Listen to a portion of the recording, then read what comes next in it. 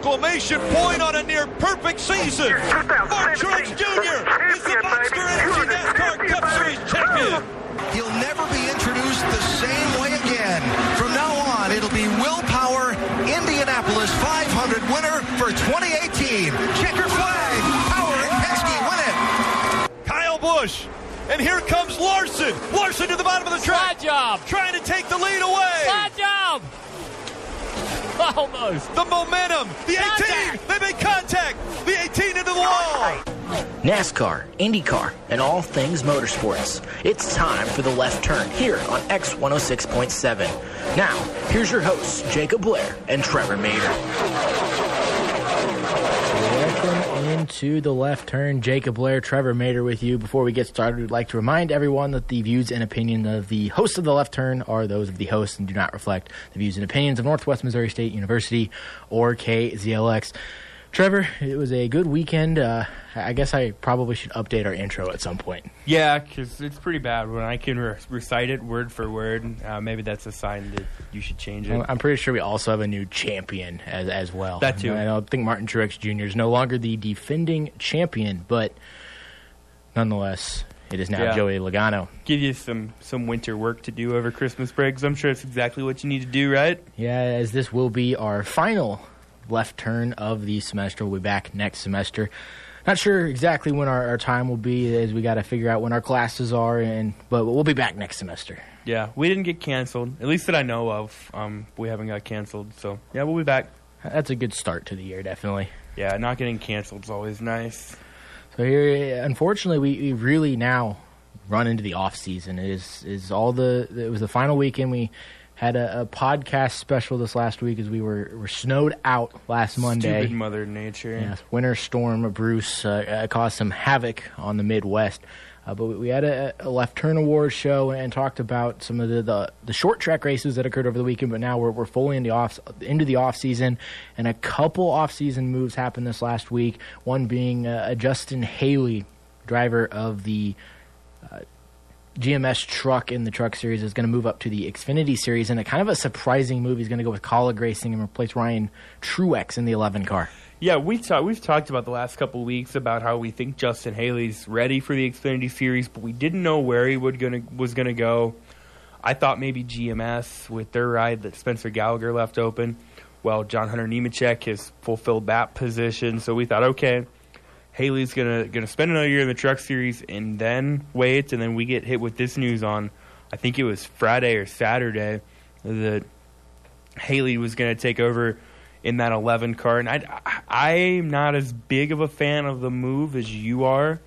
I know you maybe want to elaborate on that just a little. I think from what we think is left available in the Xfinity Series, if he wanted to move up, it's his best option.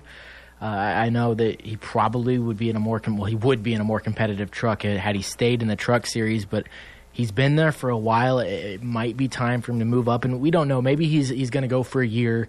The only thing is I saw it is a multiple-year deal at Kaulig Racing, so we're going to have to see how that works. But if Justin Haley, at some point you've got to move up, and if this was the best opportunity he saw, and then he knows and is a little bit more inside and knows what's going on than we do. We just kind of have to read what's going on and pay attention, but we're not actually, talking with these teams about rides. He may know something we don't and went, you know what, I need to be here. I need to move up and try to work myself up the ranks. Yeah, and my thing with it is I think next year, had he stayed in that 24 truck, I think he would be one of the favorites to win the title. And we saw how strong he finished the year up until Homestead. And I haven't seen anything from that 11 car. That they've made the playoffs the last couple of years with Blake Cook and Ryan Truex. I haven't seen anything from it that says that's a championship contending car. Maybe that's the drivers. Maybe putting Justin Haley in there will change that. I think we'll see it be more competitive because Blake Cook is a good driver, but I think they went to Ryan Truex trying to improve that program. We saw what Brett Moffitt did in the same equipment Ryan Truex was in.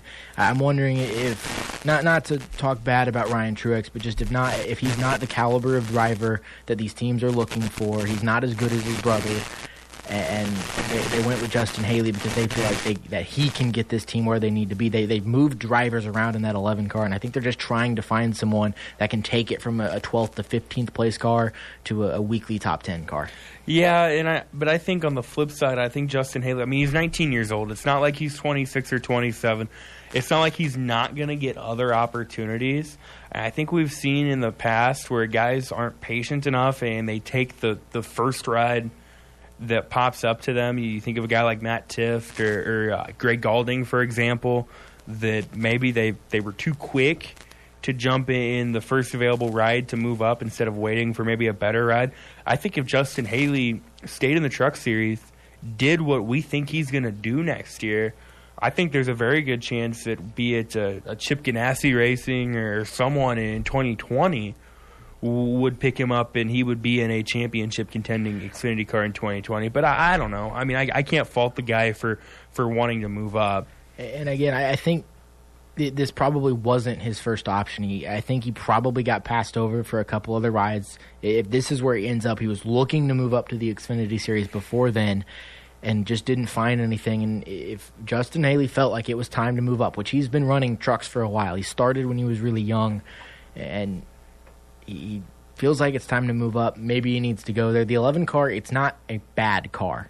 Let's not, you don't want to say, it's not like he's going to the same car Ross Chastain is coming from. That would have been not a great move. This is a decent car that this team continues to work, and I think that 11 car with Justin Haley, it'll be more competitive.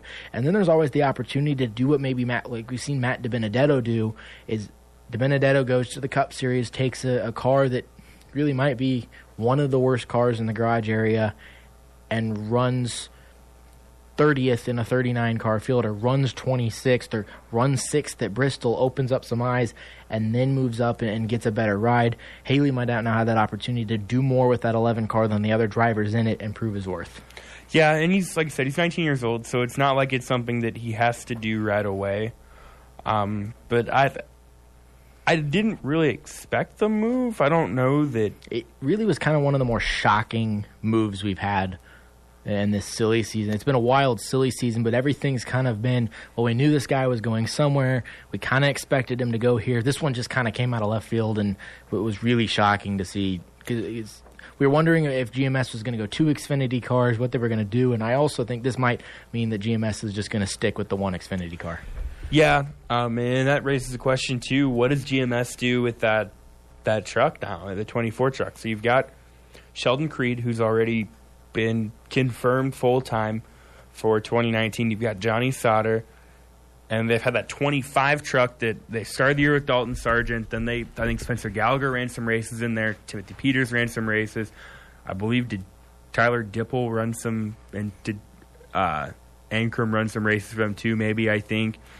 Do you see a guy like Zane Smith move up into full-time truck series? That would be what I would think would happen. That's one name I think that will get thrown in there. Yeah, if you're GMS, I see them this year probably going and keeping the 4 trucks because they're a dominant truck team.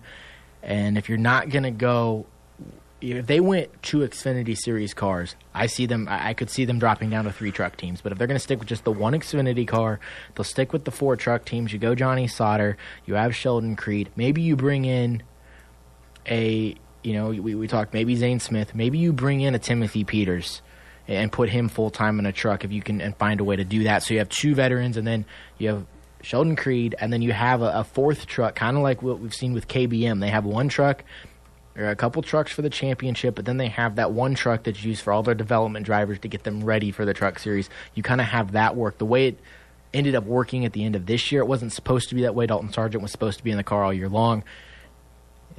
He didn't put together the finishes he needed to put together, and then they started rotating drivers through. Maybe you leave 1 truck like that. Maybe it's that 24 truck. You make that, and we'll just see how everything ends up. But it is an interesting dynamic now at GMS. I don't know that Timothy Peters is a full-time guy there. I just don't know. I don't He'd know. He'd be a stable, consistent driver to put in there. Another Johnny Sauter type driver to just have two cars that have, veterans are going to be consistent at the racetrack, and then have two for the young drivers that you are testing out and seeing what they can actually do on the racetrack. Yeah, I mean, it'll be interesting to keep an eye on going forward what exactly they end up deciding to do, but did not think that would be on our docket today. And then the only other off-season move as of right now that we have seen this last week is Kurt Busch confirmed he will be out at Stewart-Haas Racing. That is the only part of that information that was sent out, is that the only information is he's out. So we know he will not be returning to the 41, and we now have to wonder where he's going to go and then who's going to slip into that 41 ride. Yeah, I think all signs point towards Kurt Busch going to Chip Ganassi Racing. I think that's probably where we're headed. And then I think most likely Daniel Suarez is going to assume that 41 car. I think the only other driver that maybe gets some consideration is Christopher Bell moving up, or perhaps Cole Custer, but I don't know that happens. I think it's pretty much been set that Custer is going to be full-time in the Xfinity again next year. So still put a little bit of that piece together, but not a lot of it. Yeah, it really...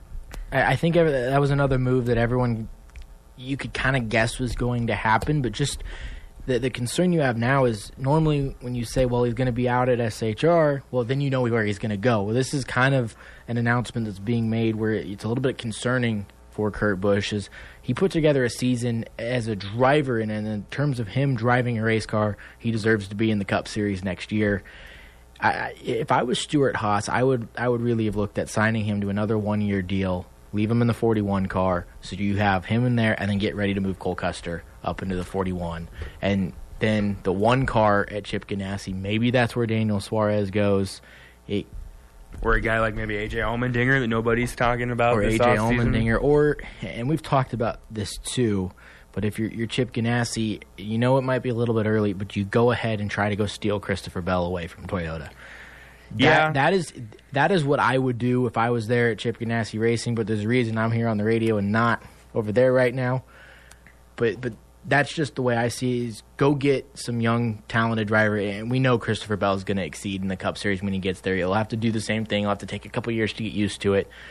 But Christopher Bell is going to be a good driver. You go steal him and then put Kyle Larson and Christopher Bell on the same team. I think the real question for that is how much equipment do you want to fix in those first couple of years with Christopher Bell and Kyle Larson? I mean, you're going to win some races, but you're going to tear some stuff up as well.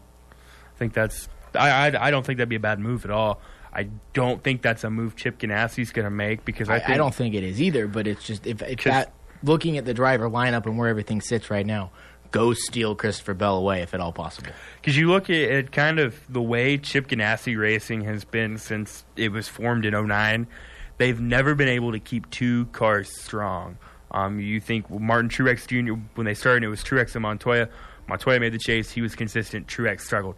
Then Jay McMurray had a couple of good years. He was consistent. Montoya struggled, gets replaced by Larson.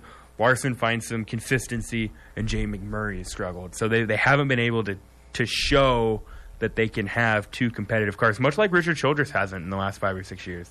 One question I have with that, though, too, is just the drivers you have in those cars. Is when you look at the drivers, is they struggle, but then they were never picked up anywhere else. I don't know if it's necessarily a car issue more than a driver issue. So I think if you get two young drivers, and Kyle Larson by now is a young veteran, is what you could call him. If you get Christopher Bell there, you have two young drivers you're going to have there for a long time. And who's not to say that Kyle Larson's going to leave and try to go to one of the top teams at some point. And that's another thing you got to look at, is Kyle Larson about ready to want to leave? Because we know Chip Ganassi, he's got a strong team, but it's not a Penske, it's not a Gibbs, it's not a Stewart-Haas. Does he want to try to go to one of those teams in the future? If that's the case, then you really want to maybe try to steal Christopher Bell away. Well, and you go back to when Tony Stewart retired, he wanted Kyle Larson. That was the guy that he wanted. Unfortunately, Larson was still under contract with Chip Ganassi, and they couldn't work it out, so we ended up settling for Clint Bowyer. I don't have a list of the 2019 or the free agents after the 2019 season in front of me. NASCAR does a pretty good job of keeping some of that stuff pretty well concealed as far as who's under contract and who is not. So yeah, I have no idea. I know like Chase Elliott, Denny Hamlin signed through 2020. Maybe that's when Christopher Bell ends up finally getting the call. I don't know. And that's just where you try to, if you're Chip Ganassi, do you go, well, we can get him a 2-year deal. We want him here for 2 years. Then you can have him back. You maybe take him on loan just to help improve your race program. This is the point of silly season. We saw that with Eric Jones. We've seen that before, so it's not a bad idea. There's a lot of different ways everyone can go with this. There's a lot of different things people can do. It's just we're at that point of silly season where you're waiting on the final couple of pieces to fall into place, but those are kind of the most intriguing arguments to have is where all of these guys are going to end up, because Christopher Bell, he's locked into that 20 car for next year. That's where he's supposed to be. But if a Cup ride comes calling and Christopher Bell said he wants to go to the Cup Series, then you've got to have that argument.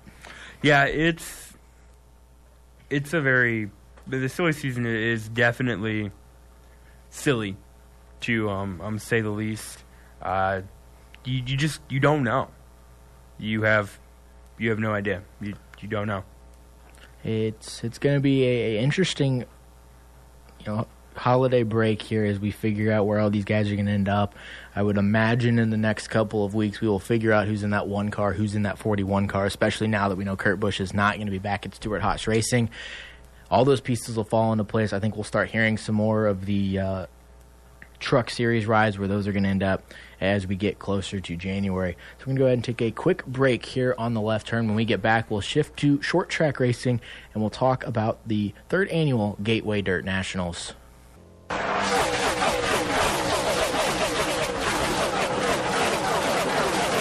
Welcome back to the left turn. Jacob Blair, Trevor Mader with you as we wrap up our semester here on the left turn. We'll be back next semester, but this is the final episode. We're not getting canceled, don't worry. Yeah, we'll be back. Just can't get rid of us that easy. Just have to vacate the campus during the course of break. Yeah, they don't really give us a choice, do they? Not really. I mean, I guess we could come in here, but we'll both be in opposite locations. Yeah, I'll be north, you'll be south.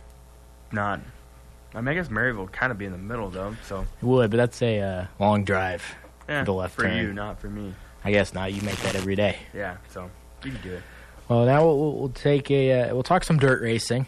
And yes, it snowed and blizzarded last weekend, and it was cold, and we were racing on dirt, but we were doing it indoors with the 3rd annual Gateway Dirt Nationals. It's at the Dome inside the America Center in St. Louis. For the 2nd year, I was able to make the trip to go watch this. And regardless of the track and all of that stuff, this event itself is one of the coolest events to just be a part of and be there and witness. Yeah, just a really, really cool event. I got Unique. the chance. Yeah, I got the chance to kind of follow it. I had some prior obligations this weekend that took up the majority of my weekend, but it looked like it was just a really neat atmosphere.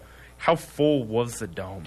We had people that had to go sit up in the upper deck. A little spilled over to the upper deck. The lower bowl was not full, but I think that's because there were some tickets that were bought. I think it ended up getting sold out, but there was, just like anything, some of the people that bought tickets didn't show up, and I've those never tickets understood weren't used. that logic, because when I buy tickets to something, I don't, I'm going, or someone's getting those tickets. So I've never understood that logic, but whatever.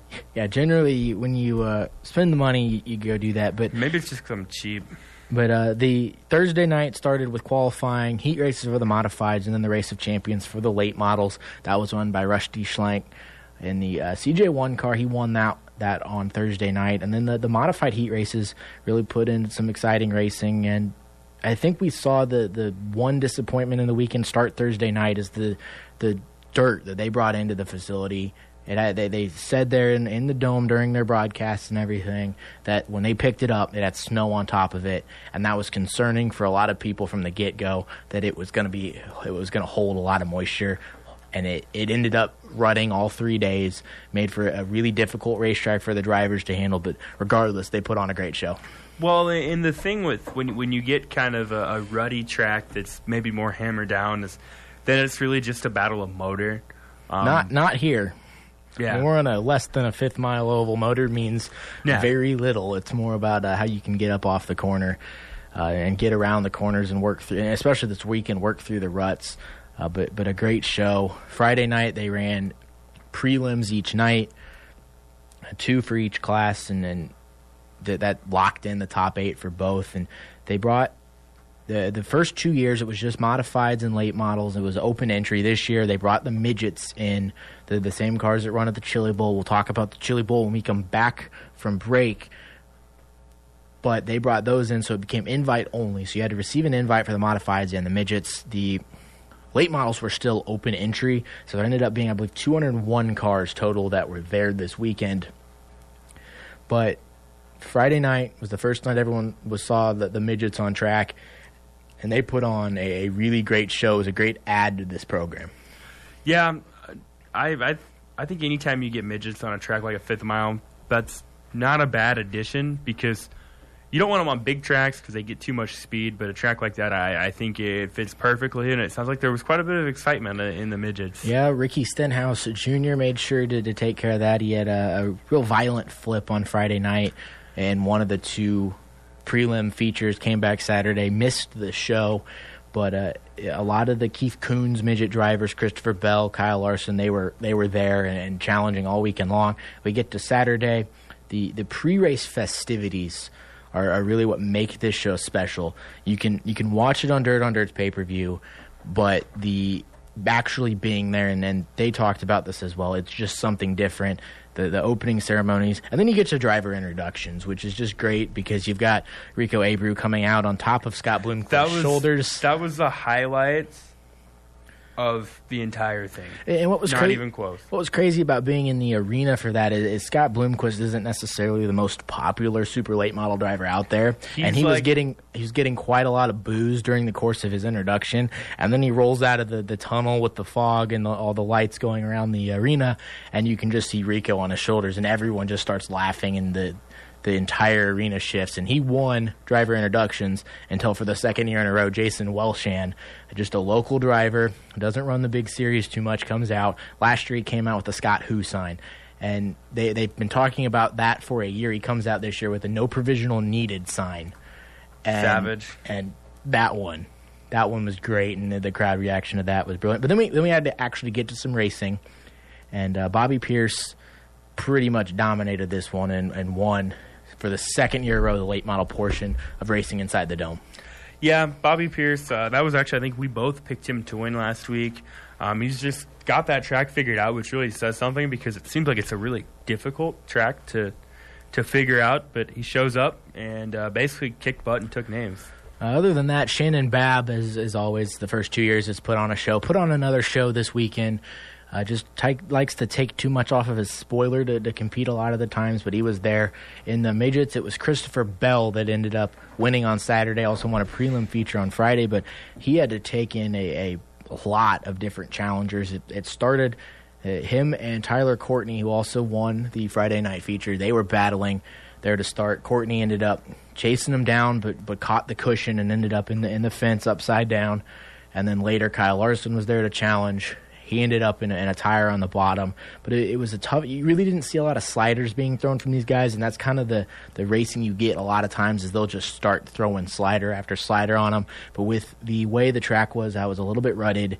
They couldn't do that, so regardless, there were still two grooves, and the midgets, feature-wise, put on a really good race for Saturday night. Yeah, the midgets normally do put on a really great show. I don't know that I've ever watched a midget race that isn't entertaining. And the first 2 races, is although they were won from the front row, the 2 cars that won really were the best cars. And then the modifieds roll out, and you're wondering if the guys on the front row are going to do the same thing. And then Mike Harrison, starting from the 12th position, starts ripping the top side and is able to drive all the way from 12th on a rough racetrack to go pick up the win, fighting there with Mike McKinney a little bit. But Mike Harrison, who's been close the first 2 years, wanted this one. He ends up picking up the modified victory. And neither one of us picked him. No, we did not. But one thing I want to talk about is there was, just with any event, there was some complaining about this one. Which one I want to say something about is, why are you complaining we're racing indoors in December? We should not be complaining. No one should be complaining. But if you are... One, don't go if that's going to be the way you work. But two, I've hung out around race car drivers long enough to know that they complain even when they get what they wanted. And here's kind of where I'm at with this is I was there the second year. I watched the first year on the pay-per-view, was there the second year, go and watch the third year. Is last year, it was dry slick, it was a lot smoother, but the dust was really bad. And inside, that's not the greatest plan. So this year, I think they wanted to keep the dust down, so they do that. So you get one group that complains about the dust last year. This year, you get a group that complains about the track being rutted. What I want to say is there's a lot of people that think that both Trevor and I work at racetracks. We're behind the scenes. We understand both sides of this. We talk with drivers. We also talk with the promoters of the racetrack. We're on both sides. No racetrack owner sitting there going, you know what, I want to make this track really rutted and really hard for these guys on equipment. I want to do that. Or I want to make the show run long tonight. They're not trying to do that. It happens. It's what every racetrack deals with, so stop complaining about it. None of the drivers were this weekend. It was only some of the fans that were causing a fit. And just like a lot of things, there were a lot of people that love this event. The majority love this event, but of course it's the ones that, with anything, you hear about the bad more than you hear about the good. So to all the people running their mouths, just stop complaining and enjoy the fact we're racing inside a dome in December. Are they our baby of the week? They've got to be. Okay, yep, that's got my vote hands down, considering I don't think we were planning on having a baby of the week. All of you babies complaining about track prep, you're the babies of the week. Congratulations. And like I said, Trevor and I, we're on both sides, and I race as well. And there's nights where I don't like the racetrack, but I know it rained a bunch the week before. There's nothing they can do about it. They tried the best to get us a racetrack to race on, and we're appreciative of that. Stuff's going to go wrong. This is not an exact science. When someone figures out how to prep a track perfectly every single week, they're going to be a bajillionaire.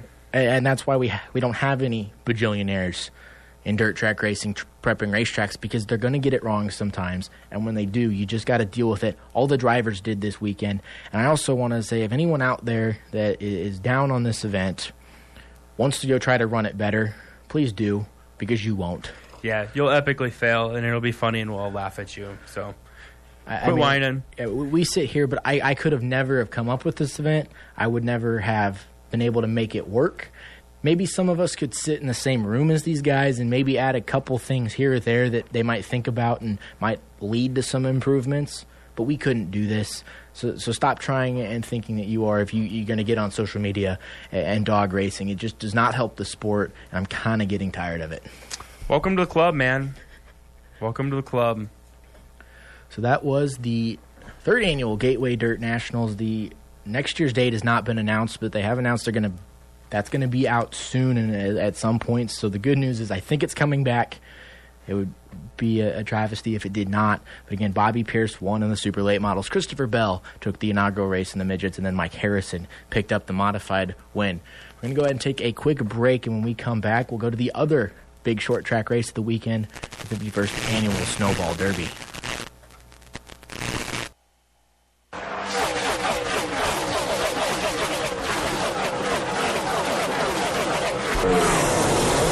Back into the left turn, Jacob Blair, Trevor Mater with you as we just got done talking about the Gateway Dirt Nationals, and now we'll go back to the pavement and talk about the 51st annual Snowball Derby. A lot of young NASCAR drivers here in this one. And an interesting weekend. It's a week-long event. I mean, they get there Wednesday, they practice Thursday, qualifying Friday. Harrison Burton ends up getting the pole on Friday, but then the race starts, and then Harrison Burton starts to run away with it. But in the end, Noah Gragson plays the strategy right, and Gragson ends up winning the 51st annual Snowball Derby. Yeah, he took the lead kind of late in the race, was able to hold off a hard-charging Ty Majeski to pick up the win. Jeff Jaquette ends up finishing in third, and Harrison Burton actually ends up fading all the way back to 10th. And what ended up happening there is this race, it always ends up being like a cup race almost with strategy. Is there was a caution with about 90, 80 laps to go, and Harrison Burton, everyone's got it's a three set of tires rule race, so you only have 3 sets in the pits. Harrison Burton comes down with about 80 to go, takes his last set of tires, and just kind of like what we saw at Homestead with Kyle Busch and Adam Stevens making a great call until it wasn't. Harrison Burton made a fantastic call, drives up through the field, takes the lead, is cruising on his way to a Snowball Derby win, and then just like most races, a caution comes out. He doesn't have any more tires. 5 flags is brutal on tires. The pace will slow down seconds there from new to old tires. Everyone comes and gets tires, and he ends up struggling on a restart, fading quickly. Once a couple laps got in, he could kind of maintain, but then it became a battle between Ty Majeski, Noah Gragson, and Gragson did just enough to stay ahead of Ty Majeski. Majeski had the fastest car pretty much as soon as the sun went down. It was Majeski's race to lose, and he's had some trouble on pit road there at the Snowball Derby. It's live pit stops, which is not very common with late model racing. There's only a few races they do live pit stops, loses a couple positions, has to restart 6th. Harrison Burton spins his tires on that first restart. Bubba Pollard's right there. Him and Majeski make contact. Pollard ends up in the wall. Then Majeski, he ends up restarting in the 5th position, and that really, in the end, is what gave Noah Gragson the win. Yeah, and you look at the last handful of winners in the Snowball Derby. Gragson, his boss Kyle Busch last year. Christian Eckes, who has ran some stuff for them. Chase Elliott, John Hunter Nemechek, Eric Jones. We've kind of seen that the young guys in NASCAR have came into this race and they've been able to put on a show, much like Ty Majeski, Harrison Burton. It's kind of a good proving ground for them, so to speak. And to try to illustrate what this race means to some of these drivers is we know Noah Gragson can get really emotional, can get excited, and has shown that when he's won a couple of his truck races. But I've never seen him more excited to win this race. This is a huge race to win for a lot of these guys. That's why we see Kyle Busch. We saw him last year win this race, and he was extremely excited to do so. It's a big deal to win this race, and so big congratulations to Gragson in his final race with KBM, albeit his late model, but he'll head off to Junior Motorsports next season. Yeah, I think that's a good way to go out, don't you think? It's a great way to go out. He's won the Snowball Derby, won the Winchester 400 last year, so goes out on top. Some other good runs, as we saw Connor Kresik. He had a good run in the 14 car, and a couple other guys that really qualifying is where a lot of the surprises came, because you had guys like Augie Grill, David Rogers, Stephen Wallace, a lot of big-name drivers in the last chance qualifier, which ended up being a just complete wreckfest to try to make the show, which really makes sense. I mean, you're trying to make the biggest race of the year. You've got 30 laps to get in. You're not going to give an inch, and a lot of guys ended up with hurt race cars. I think it was 15 cars started the LCQ, 6 cars finished. They took 4 into the big race.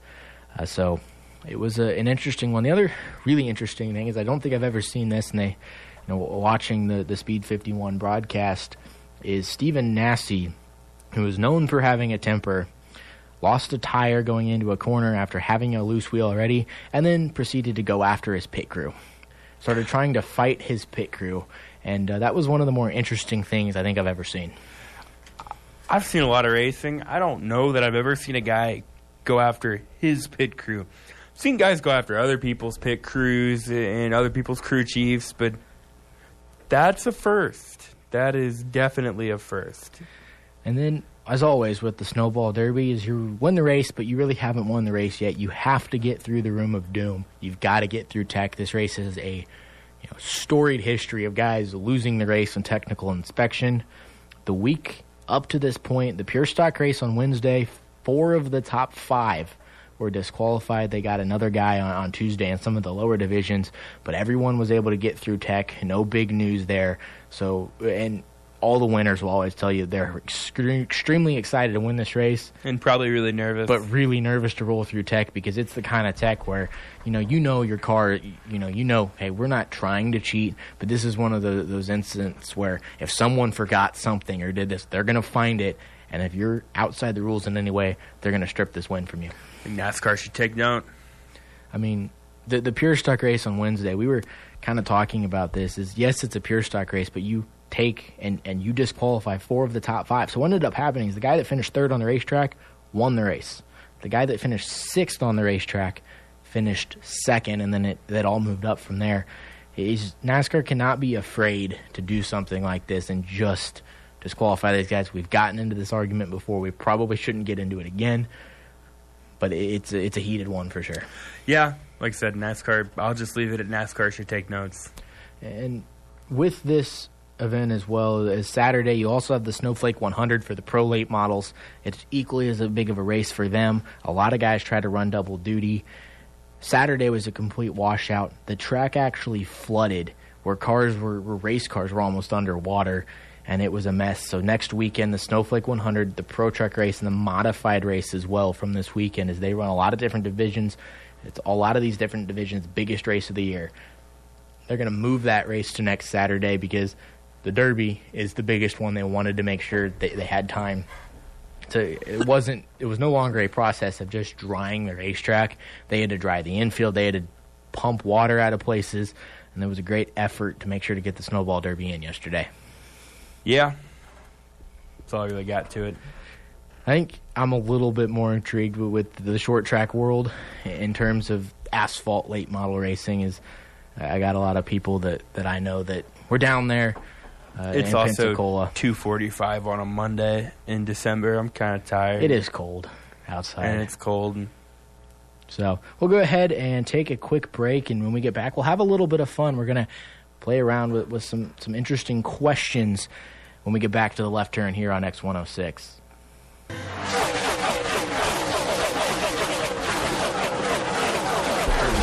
Welcome back to the left turn as Trevor has decided to start making car noises. Vroom, vroom. Trevor Mader, Jacob Blair with you for our final episode of the semester of the left turn. Just 12 minutes remaining. We will be back I'm next crying semester. on the inside. I know. It's a good day when you get to talk racing. But for the last 12 minutes here, we're going to have a little bit of fun here on the left turn. We're going to ask the simple question. If you were a promoter and funds and money were not an option, what race would you put together? You go first. So this one, as we said, money's not an option. So to start off, it would be $1 million to win. It would be I think I'd go super late models because I'm a late model fan. And be on dirt. We go super late models, but we'd start it on Sunday. The big show would be on Saturday. And the way it would work is you qualify on Sunday. Sunday is just a pure qualifying day.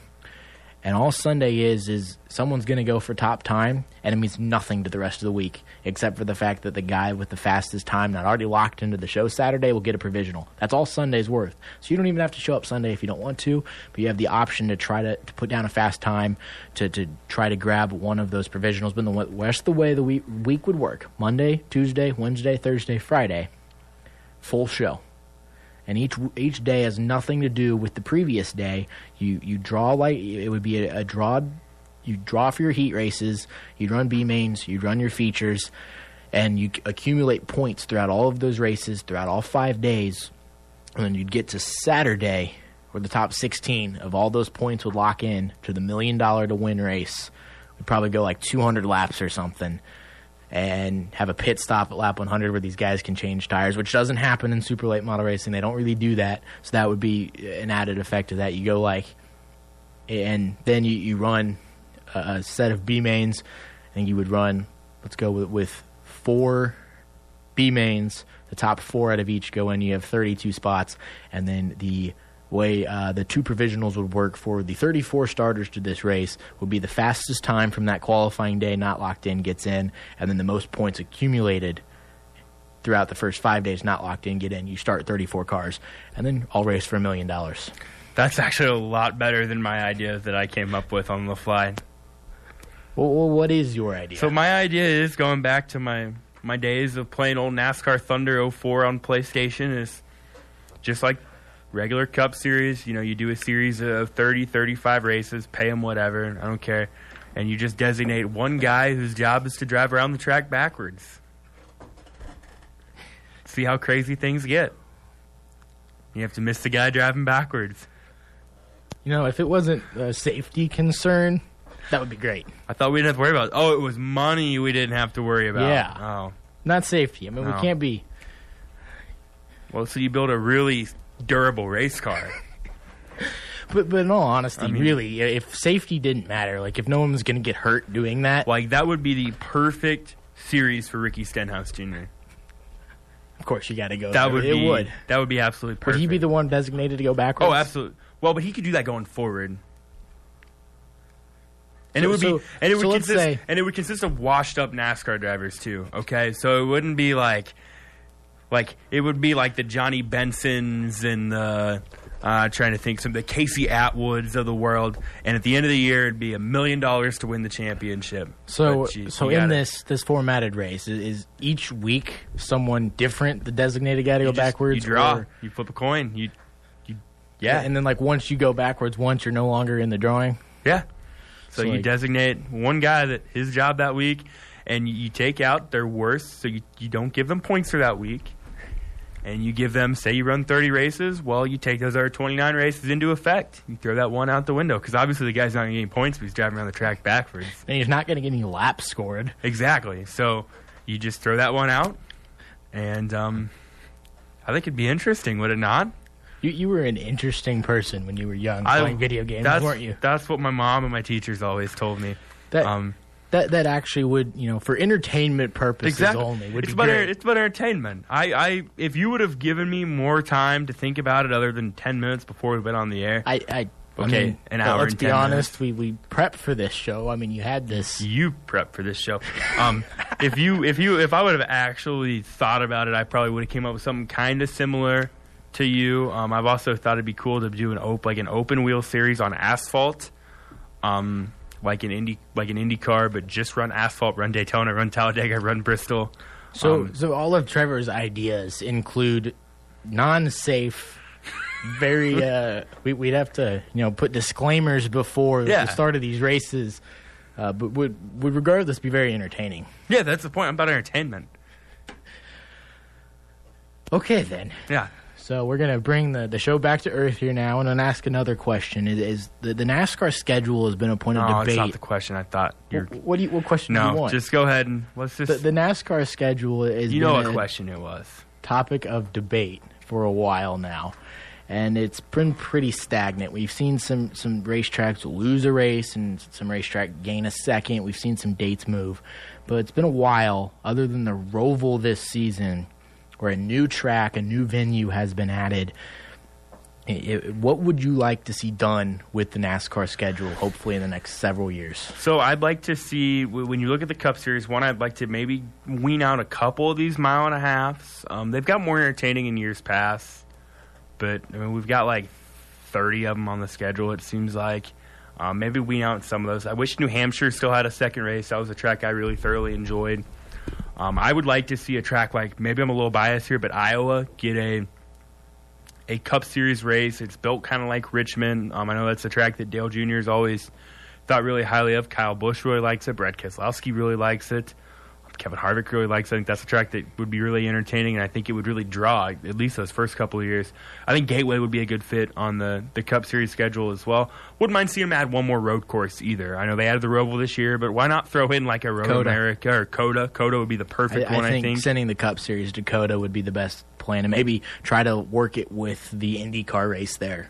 Yeah. And have a double weekend where maybe you run the IndyCar race Saturday, the Cup race And we've seen them do that with like Truck Series stuff before. We've never seen it on the Cup level, but I think that'd be a good way to go.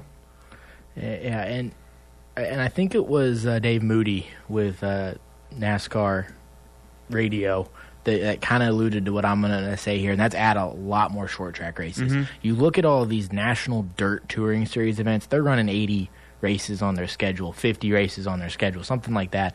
Add some more races and do it to where you still have your big half miles. You need that. You need the speed. That's what makes NASCAR. You can't have a NASCAR series where you don't go to a Kansas or you don't go to a Michigan. You need races like that for the speed purposes. But like you said, go to Iowa. Go to maybe go back to the Milwaukee Mile. That place is still usable. Rockingham is possible to. It looks like that's going to be reopened. So you go back to Rockingham, Gateway. But then also when you're Speed Weeks, during Daytona Speed Weeks, there's a lull in the action midweek, Monday, Tuesday, Wednesday, before you get to the duels on Thursday. Why don't you just take the short drive to New Smyrna Speedway and have a half-mile short track race on that Tuesday to open the season? And I know that's going to that's a big statement because it's tradition for the Daytona 500 to be the first race. But why not do that? Or okay, you want the Daytona 500 to be the first race. Why don't you're on your way back on the Tuesday? Because you're going from Daytona to Atlanta. I mean, it's not like stop there at New Smyrna. Maybe go to Five Flags. If you're going from North Carolina, where all the teams are located, to Kansas Speedway, stop at the Fairgrounds Speedway in Nashville. Stop at Berlin up in Michigan. Hawkeye Downs in Cedar Rapids. Throw some dirt tracks in there as well. Go to Eldora with the Truck Series. And don't take away. I think the argument is you got to take away races to add new venues. Don't take away any races. Just add more. And make it where it's logistically possible. You're on your way. You leave Wednesday. You're on your way to somewhere across the country. Here's this beautiful short track. You're going to drive right by it. Why doesn't everybody stop there on a Thursday, race, and then head to the big track for Sunday? Yeah, I think the TV networks would love that. Get more NASCAR on TV.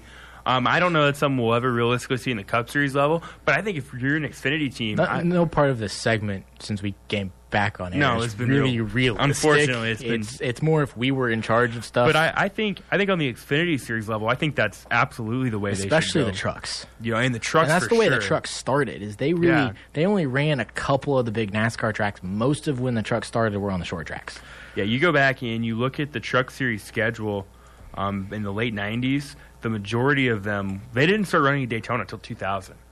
A lot of it was short tracks. You look, they ran at Homestead, Phoenix, Evergreen Speedway in Washington, Mesa Marin in California, Martinsville, Memphis, Pikes Peak, I-70 in Odessa. It's Odessa, right? Yes, and that is actually coming back in 2019, which is really exciting for the Kansas City area. I mean, they mixed it up. Milwaukee, Nashville, Nazareth. They did run Michigan, but like New Hampshire, IRP. I thought one of the biggest mistakes that they made was when they took the Xfinity and the trucks away from IRP and put the Xfinity at the Brickyard. And I've had the privilege to actually race there in a late model, and that is one of the coolest, and to me, one of the raciest tracks out there. It's progressive banking. The top side is where the fastest line is, but it's 4 or 5 grooves wide. You can run anywhere you want. If you've got a car, you can make speed, so it creates for some really good racing. And I agree with you. I think having the Xfinity Series at the Brickyard, I like them there. I think it adds to the weekend, but why pull that race away from LORP? Yeah, I'm on the contrary. I don't like the Brickyard. I don't find it entertaining in the stock car level. I just like the fact that they're there. Okay. I think it's important for them to be but there. Then we should put the Indy cars in Daytona by that logic. But that's a safety concern. As we've learned in this segment, Trevor's not too concerned about safety. Let's not get that press. They said that is not what it is. But I mean, by that logic, that would be. I get your argument too. By that logic, that would be what you would be suggesting. By logic, yes, it'd be great to see Indy cars at Daytona. It'd be great. But in my series, they would be. But I mean, we all know that if there's safety concerns at tracks like Las Vegas and other tracks like that, they're not going to go to Daytona. Yeah. So I can dream, though. As we wrap up our semester here on the left turn, Trevor, any final thoughts from the 2018 season as a whole? Because when we come back, we'll start talking about 2019. Yeah, it's been fun. Been a really interesting season. We were provided with a lot to talk about. Thanks, Joey Logano, for really giving us a lot to talk about. But, yeah, I'm excited to come back here in about a month or so as my microphone goes away from me. You have that problem. It happens a lot on Weekend Sports Kickoff as well. The microphone hates me, which is okay, I guess. But, yeah, no, it's been fun. I'll be ready to come back in January and get into the 2019 season and all of my smoking hot takes. And when we get back, it'll be Chili Bowl time. So we'll be talking a lot about midgets and getting ready to go for the 2019 NASCAR and IndyCar season. Thank you for being with us this semester on the left turn. We'll be back next semester. Still not for sure on time, but we will be back. You'll be listening to the left turn on X106.